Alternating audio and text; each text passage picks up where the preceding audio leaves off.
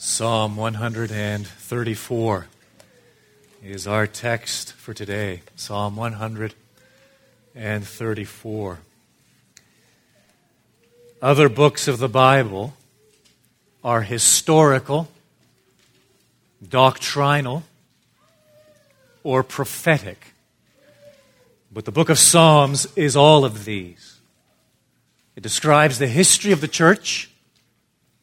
It foretells the passion and resurrection of Christ. And it declares the duty of the Christian.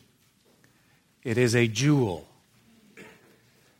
It is a jewel consisting of the gold of doctrine, the pearl of comfort, and the gem of prayer. Those were the words of my best friend, George Swinnock, who's been dead some 400 years now. And he sums it up so wonderfully, doesn't he? The book of Psalms, a jewel consisting of the gold of doctrine, the pearl of comfort, and the gem of prayer. And for the past 4 months, more or less, give a week or two, we have traveled through the Psalms of Ascent. And we have seen all of that confirmed. As we have journeyed through the Psalms of Ascent, we have seen the gold of doctrine. We have seen the pearl of comfort. And we have seen the gem of prayer. And as we've traveled through these Psalms, I have asked you at least twice to keep 4 things in mind. 4 things in mind as we study these Psalms, as we look at these 15 Psalms. Number 1, the first was this. We interpret the Psalms how? We interpret them in the light of Christ. And so the Lord Jesus declared, Mark chapter 1, the time is fulfilled. The kingdom of God is at hand.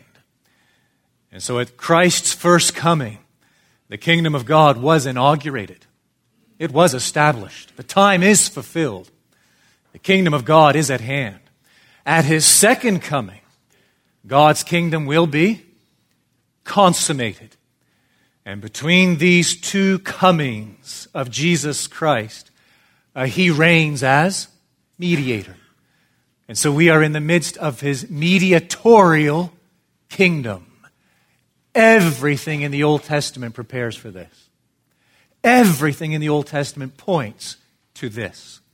And so when we go back, for example, to the book of Psalms, when we go back, in our case, to the Psalms of Ascent, we interpret them in the light of Christ. And so I pray, I trust, that these Psalms have revealed more of Christ and His kingdom to you. Number 2, the second thing I've asked you to keep in mind is this. We use the Psalms to live biblically. We use the Psalms to live biblically. According to John Calvin, in the Psalms, every emotion is represented as in a mirror. And so whether it's pleasant or not, you know what you're going to see when you peer in the mirror in the morning, your reflection. When we read the book of Psalms, we are looking into a mirror. We see our reflection. That is the reflection of our souls, our emotions. The book of Psalms captures and expresses every conceivable human emotion. Therefore, they guide us through the ups and downs of life. And as they do, they inform our thoughts. Our thinking needs to be informed, doesn't it? They shape our experiences, they regulate our feelings, and they change, alter our perspectives. They help us to live in the reality of what we know to be true. And so I trust these Psalms have comforted and challenged you. Number 3 is this. We adopt the Psalms as our prayers. We don't know how to pray, and we don't know what to pray for. The Psalms are a wonderful prayer book. We take possession of them, and when we do, they express God-glorifying desires, God-magnifying emotions, God-honoring thoughts, and God-exalting requests. So they direct us heavenward in our prayers. They orient our prayers biblically. equipping us to pray in faith. And so I trust these Psalms have transformed your prayers. And number 4 is this, the fourth thing I've asked you to keep in mind. We follow the Psalms to God. The essence, I need to be reminded of this regularly. The essence of Christianity is not enthusiastic feelings or grandiose experiences. The essence of Christianity is disciplined perseverance. We are running a race, and it is a grueling race. To run well, we need to stay focused. If we look down, we are in trouble. If we look back, we are in trouble. The Psalms help us to focus on God. To put it another way, they help us to walk by faith. And so I trust these Psalms have pointed you heavenward. And today, as I mentioned, we arrive at the end of our study of these 15 Psalms, the Psalms of Ascent, and we conclude with Psalm 134. We've memorized it. We recited it moments ago.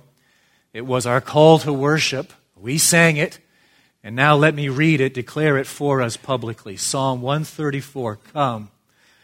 Bless the Lord, all you servants of the Lord, who stand by night in the house of the Lord. Lift up your hands to the holy place and bless the Lord. May the Lord bless you from Zion, He who made heaven and earth.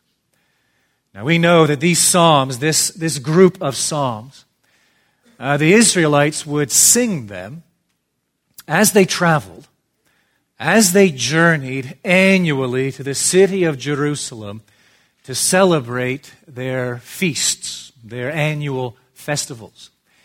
It's likely, we don't know this for certain, but it's likely they sang this particular psalm upon arrival and again upon departure. Because what you actually have in this psalm is a group of people calling out to the Levites in the temple, and then the Levites responding. And so it seems that this was their custom, their habit, their tradition, that as they would sing these psalms as they went up to Jerusalem to celebrate one of the feasts of Jehovah, that upon their arrival they would call out, they would sing this psalm. The first 2 verses directed the people to the Levites, and then the Levites responding in the 3rd verse to the people. And so what you actually have then, what we have when we look at this psalm and break it down very simply, in the first 2 verses we have a call to worship. Come, bless the Lord, all you servants of the Lord, who stand by night in the house of the Lord. Lift up your hands to the holy place and bless the Lord. The people calling out to the Levites, the servants of the Lord in the house of the Lord, to worship, to bless God. And then you seem to have this response in the 3rd verse, the Levites to the people. May the Lord bless you from Zion, He who made heaven and earth. So very simple. Verses 1 and 2, a call to worship. Verse 3, a benediction. Now, incidentally, just by way of side note, that should shed some light, just a little light, on why we do what we do on a Sunday morning. We gather here, we sit down, we listen to a few announcements. That's necessary, painful for some of us, but necessary. We listen to a few announcements. And then we try to memorize a portion of Scripture together. We change it each month. And then one of the elders leads us in a pastoral prayer on behalf of our people. All of that, they are expressions to one degree or another of worship. But really then, our corporate worship begins when Chris leads us with a call to worship, almost always out of the book of Psalms. And today we use Psalm 134. It is our call to worship. And after that call to worship, what do? We sing together, praise the Lord. We recite Scripture together this morning out of the book of Revelation. And then once we've done that, what happens? Chris leads us in prayer again. Why? What is he doing? He is asking the Lord's blessing upon the culmination of our worship, which is actually right now. He is seeking the Lord's blessing upon what? The proclamation of His word. I stand up, I preach, I proclaim, thus saith the Lord. When I finish preaching, what do I always do? I pray, asking what? God's blessing, not upon the proclamation of the word, but upon the application of His word. Then we sing, and then we end with what? The benediction. And you didn't think we were a liturgical church. That is our liturgy. We don't make that up. We find it where? In God's word. We find these essential elements characterizing the people of God when they gather to worship God. It's not written in stone, but they are elements that are there, and so we derive them from Scripture, we incorporate them into our worship, and here's a case in point. In Psalm 134, we see this emphasis on what?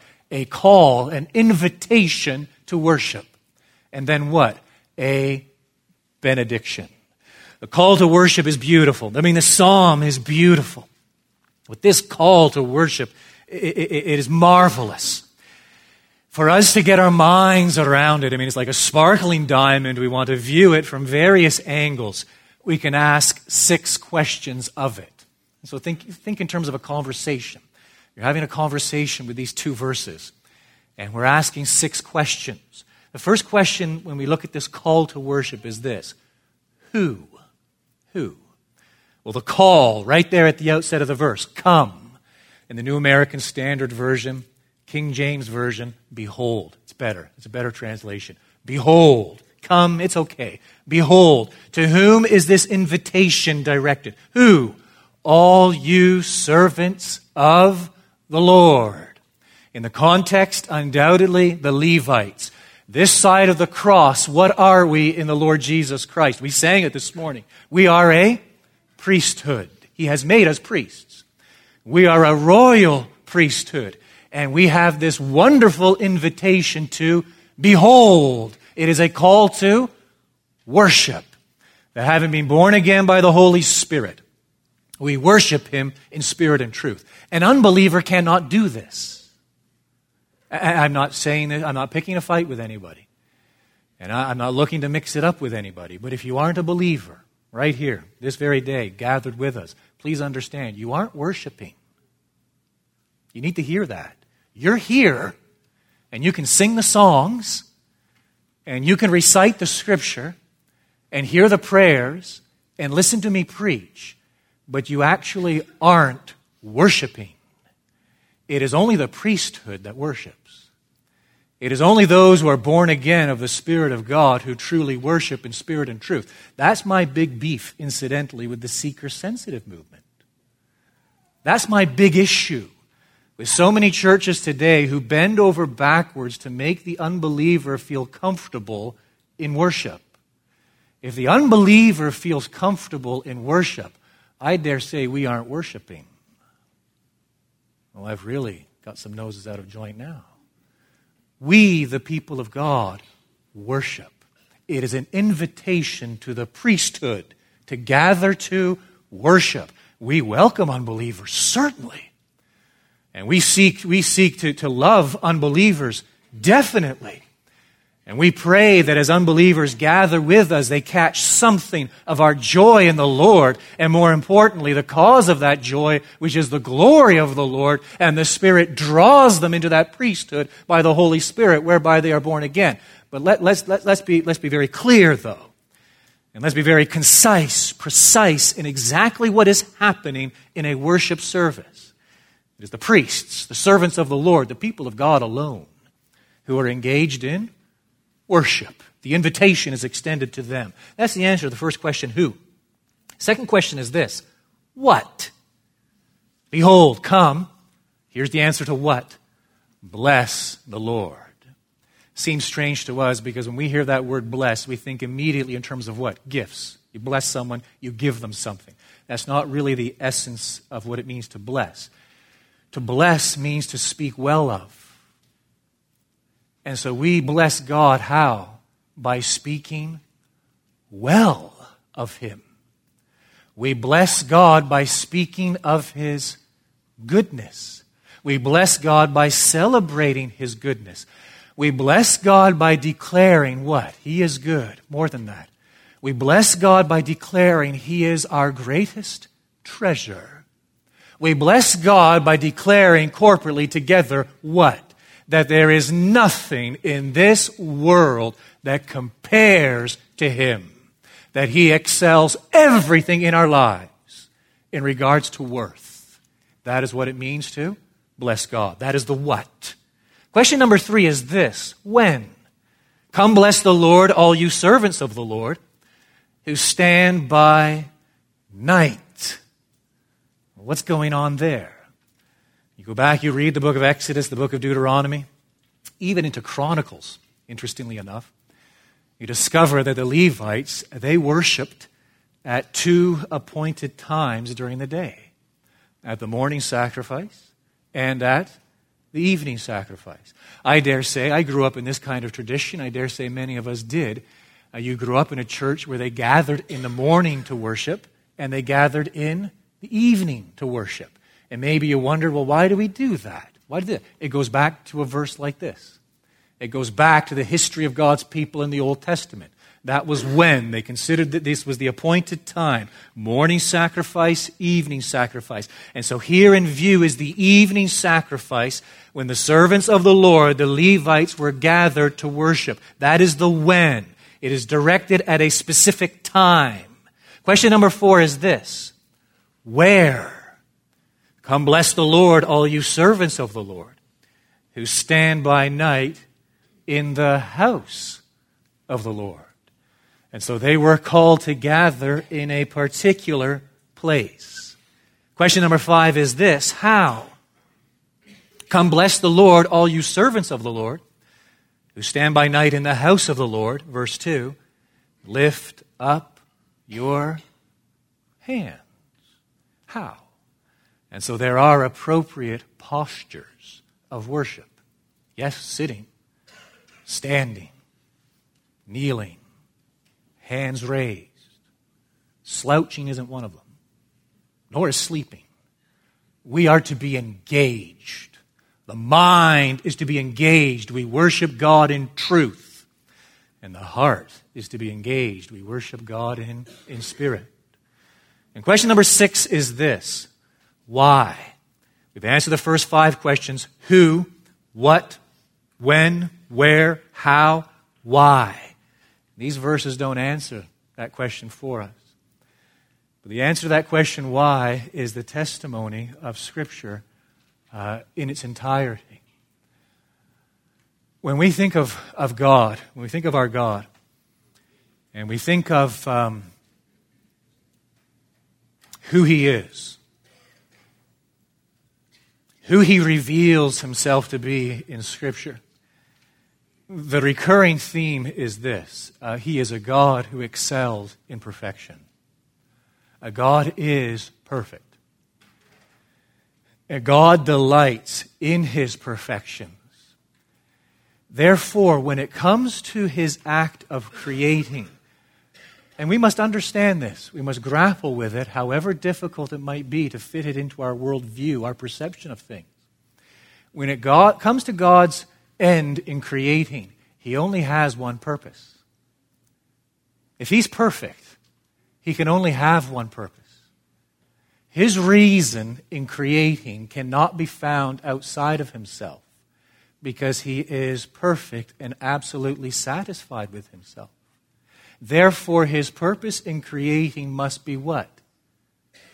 Himself. His purpose in creating is what?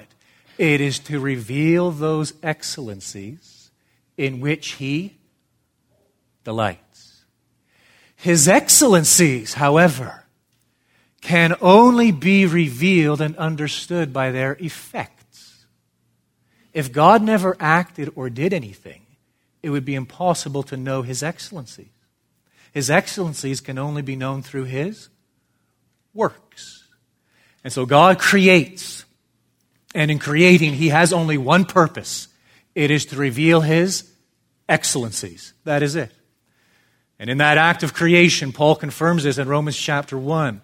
We see God's greatness. We see His power. We see His wisdom. We see his goodness, but the revelation isn't complete. There are excellencies beside those. And so we have what? We have God's plan of redemption. Understand this. It is paradigm shifting. That in the plan of redemption, plan of salvation, God's ultimate purpose is not your salvation. God's ultimate purpose is not my salvation. God's purpose is himself. It has to be, because he's perfect. And so even in the plan of salvation, his purpose, his ultimate end, is the revelation of his excellencies. And this is confirmed in Romans chapter 9. And in redemption, in salvation, we see the revelation of his righteousness. We behold his holiness. We see his faithfulness. We see his loving kindness. And his purpose is to call then a people to himself, this royal priesthood that will bask in the radiance of his excellencies and ascribe to him that glory which he alone is due, by finding their delight and their satisfaction in his glory and in his glory alone. You ever looked at it like that? I thought it was all about me. I thought it was all about my happiness. I thought it was all about where I was going to spend eternity. I thought it was about how I was going to solve all my problems. I thought it was about how I was going to see Grandpa and Grandma again in glory. I thought it was about this. I thought it was about that. This is paradigm shifting, friend. Please understand this. It's got nothing to do with us. It is not about us. God has but one glorious end in view. He can only have one end in view because he is perfect, and he needs nothing outside of himself. We add nothing to God. He does not benefit in the least iota from us.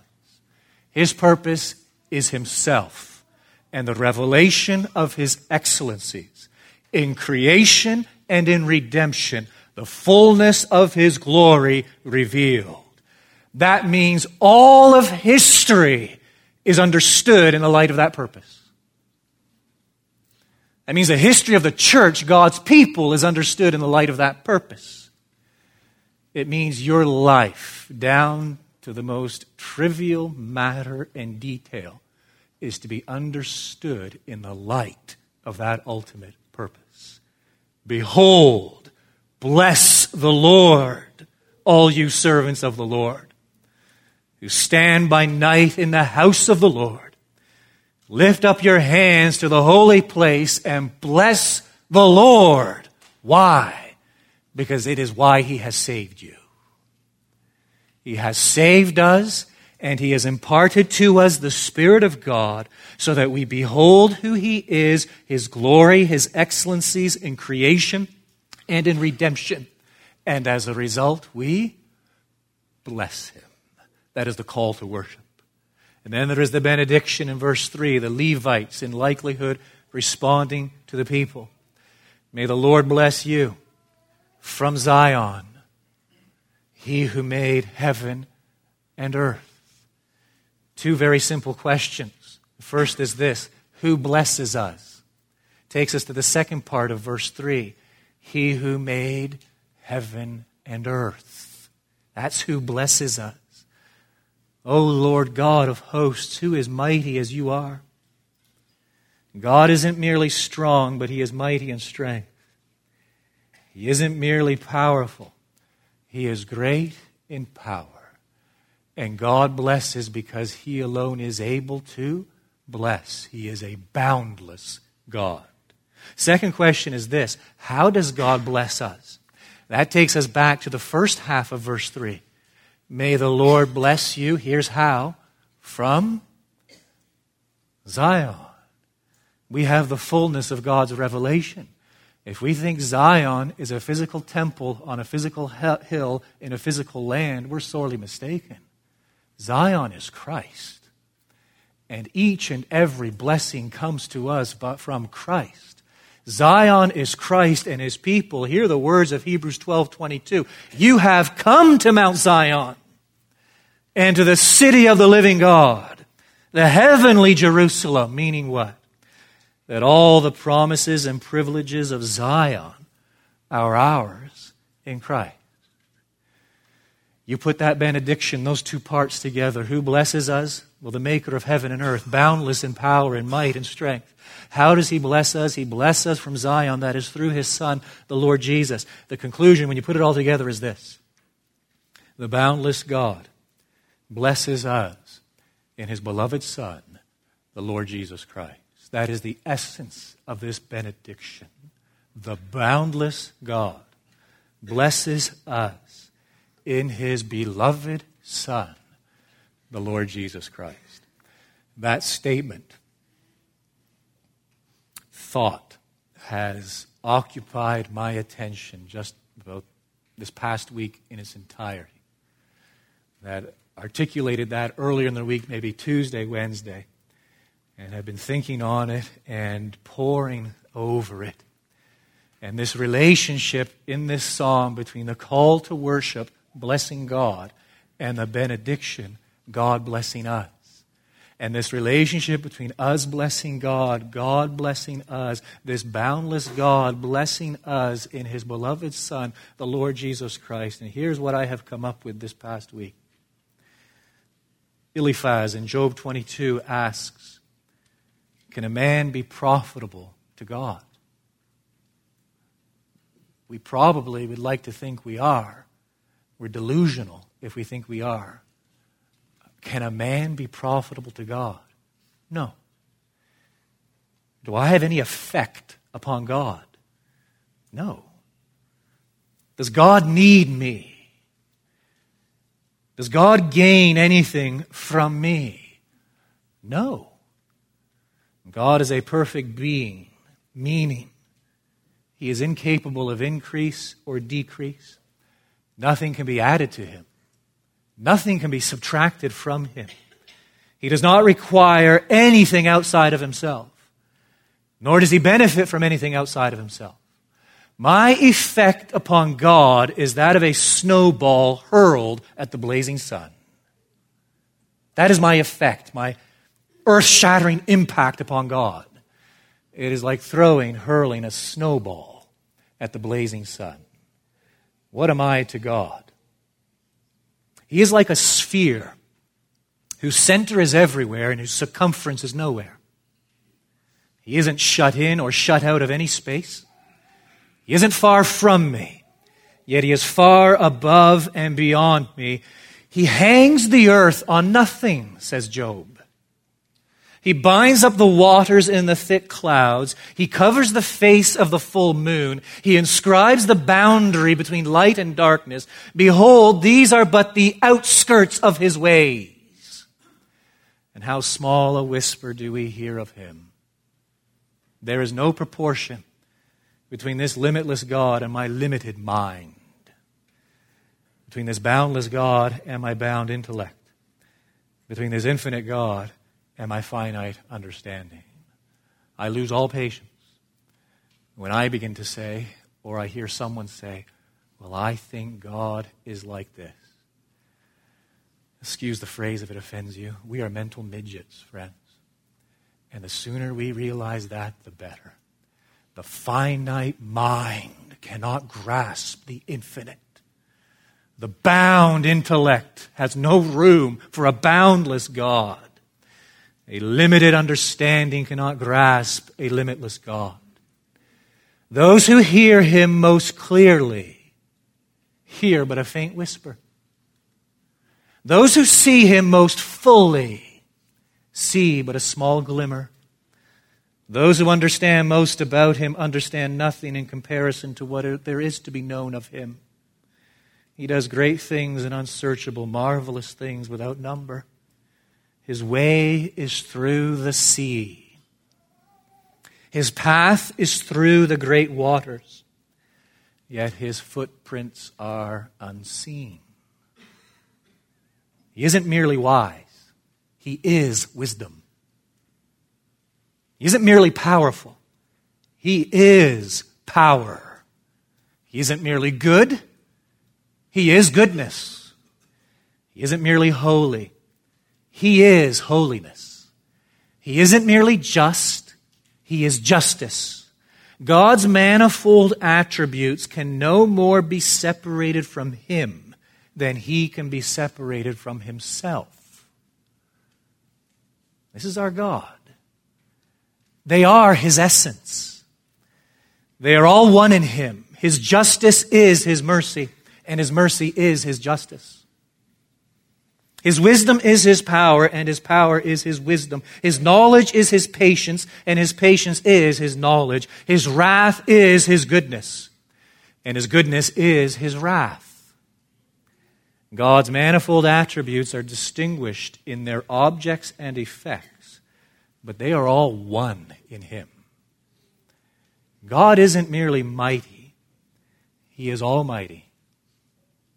He has never encountered difficulty, let alone impossibility. Have you ever thought of that? He has never even encountered difficulty, let alone impossibility. None can stay His hand or say to Him, "What have you done?" God knows what was, what is, what will be, what can be, and what can't be. For the eyes of the Lord move to and fro throughout the whole earth. He knows all things at once. By one pure, simple, eternal act of His understanding, He knows all things perfectly, immediately, and distinctly at every moment. Sheol lies open before the Lord. How much more the hearts of the children of men? And so this boundless God peers into my heart, weighing its desires, its motives, its impulses, its inclinations. And He sees my heart riddled with self-love. This sin is an affront to Him, a transgression of His law, a rejection, outright rejection of His rule, a desecration of His goodness, and a violation of His glory. This boundless God has power to avenge Himself. With a mere look, He can cast me into hell. With a mere look, He can cast me into hell. Amazingly, this boundless God draws near in the incarnation. The Son of God comes so close as to clothe Himself with our humanity, body and soul. He comes so close as to experience life in a fallen world. He comes so close as to bear my sin and shame. He comes so close as to taste death for me. I carry, says Martin Luther, I carry the nails of Calvary in my pocket. I am the reason for His bloody agony upon Calvary's cross. And yet He draws close. God's abundant mercy blots out my multitude of transgressions. His mercy defies apprehension. Your steadfast love is great above the heavens. And His mercy evokes admiration. How precious is your steadfast love. That is the blessing of the boundless God in His beloved Son, the Lord Jesus Christ. God, the boundless God, blesses us when He gives Himself for us in Christ and to us by the Holy Spirit. Oh, may the Lord bless you from Zion. We look at that and we think, yeah, I'm thinking of a shiny new car. Or I'm thinking of better health. Or I'm thinking of peace at home. Or I'm thinking of a long life. None of that is in view. The blessing is God Himself.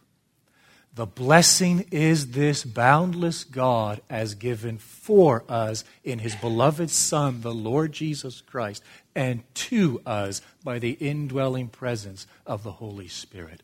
May the Lord bless you from Zion, He who made heaven and earth. When we grasp that, we jump, we leap back into the first two verses The call to worship. Come bless the Lord. There we have our motivation. Now we feel the impetus to do this. Come bless the Lord, all you servants of the Lord, who stand by night in the house of the Lord. Lift up your hands to the holy place and bless the Lord. That is life transforming. Let me sum it up for us in 5 statements. The first is this. Those who bless God like this, those who bless God like this are those who know. I don't mean merely intellectually. They are those who know it experientially, God's blessing. God is good. Not because I'm wealthy or healthy. God is good.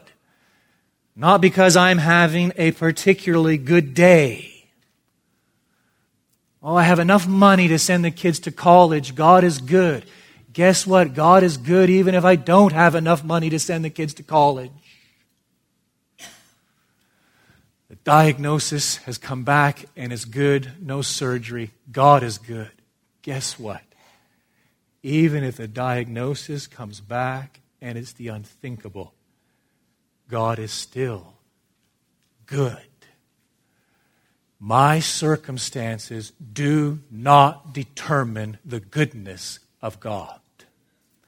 My circumstances do not even enter into the equation. How many times I've said it, I've looked back on a day, everything's gone just as I had planned, the wind behind me, in the sails, clear, smooth sailing. Yes, God is good. And I've caught it as it was coming out of my mouth. Stephen, even if this had been the worst day in your 45 years, even if everything you had planned had just fallen down, even if the unimaginable and unthinkable had happened, Stephen, do you know what?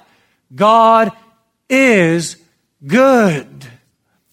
Because God's goodness is not determined, touched, altered, influenced by our circumstances. Our circumstances do not enter into the equation.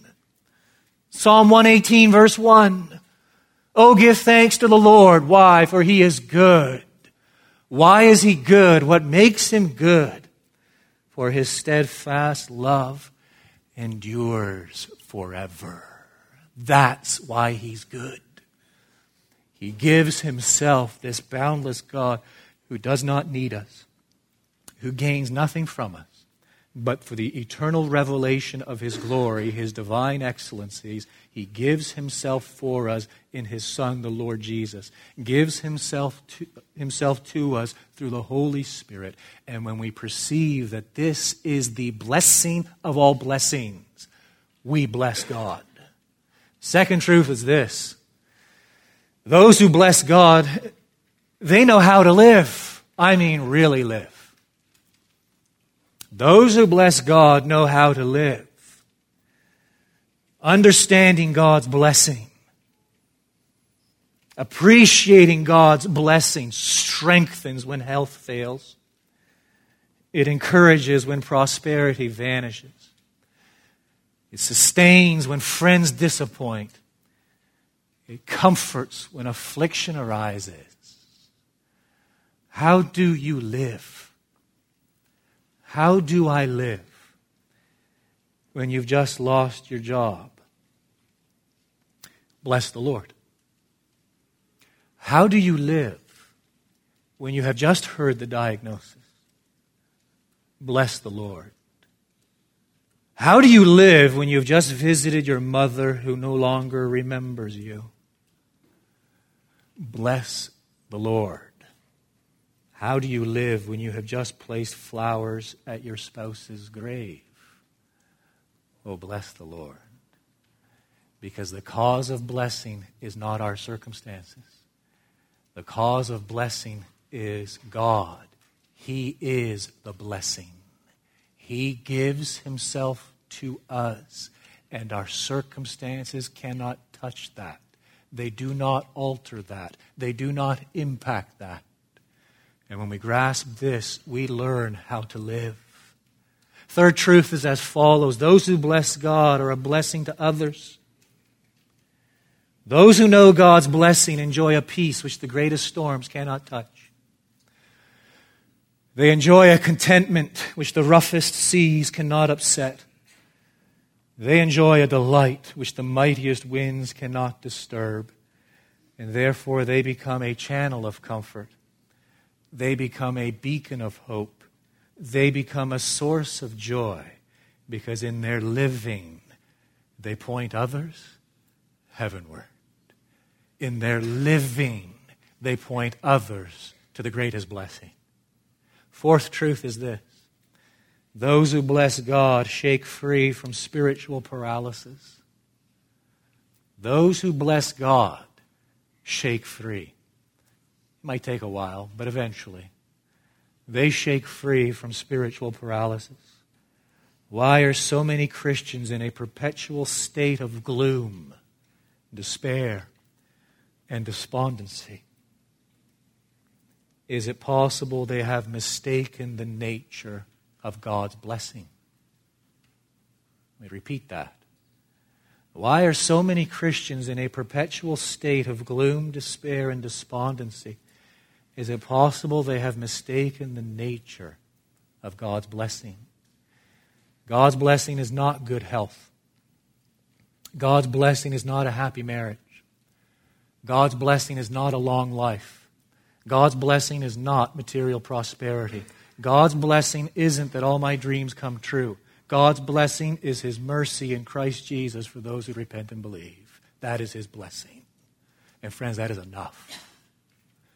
We remember the depths of our depravity and what we really deserve from this boundless God. It is more than enough to behold His tender mercies, His goodness, His grace, His loving kindness, His faithfulness, all that is Himself, as He reveals it in the gospel, as He declares it in His Son, the Lord Jesus Christ, as He impresses it upon us by the Holy Spirit. When we bless Him, we shake free from spiritual paralysis. And the fifth truth is this: those who bless God end well. Those who bless God end well. As we have journeyed through the Psalms of Ascent, we have followed the psalmist.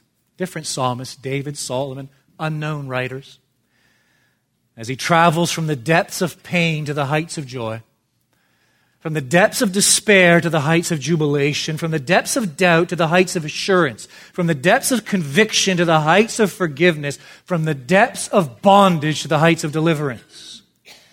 And through it all, one thing, despite all of these changes and experiences and emotions and cries from the soul, despite all of these ups and downs and heres and theres, one thing has remained constant. It is this: the psalmist is continually looking where?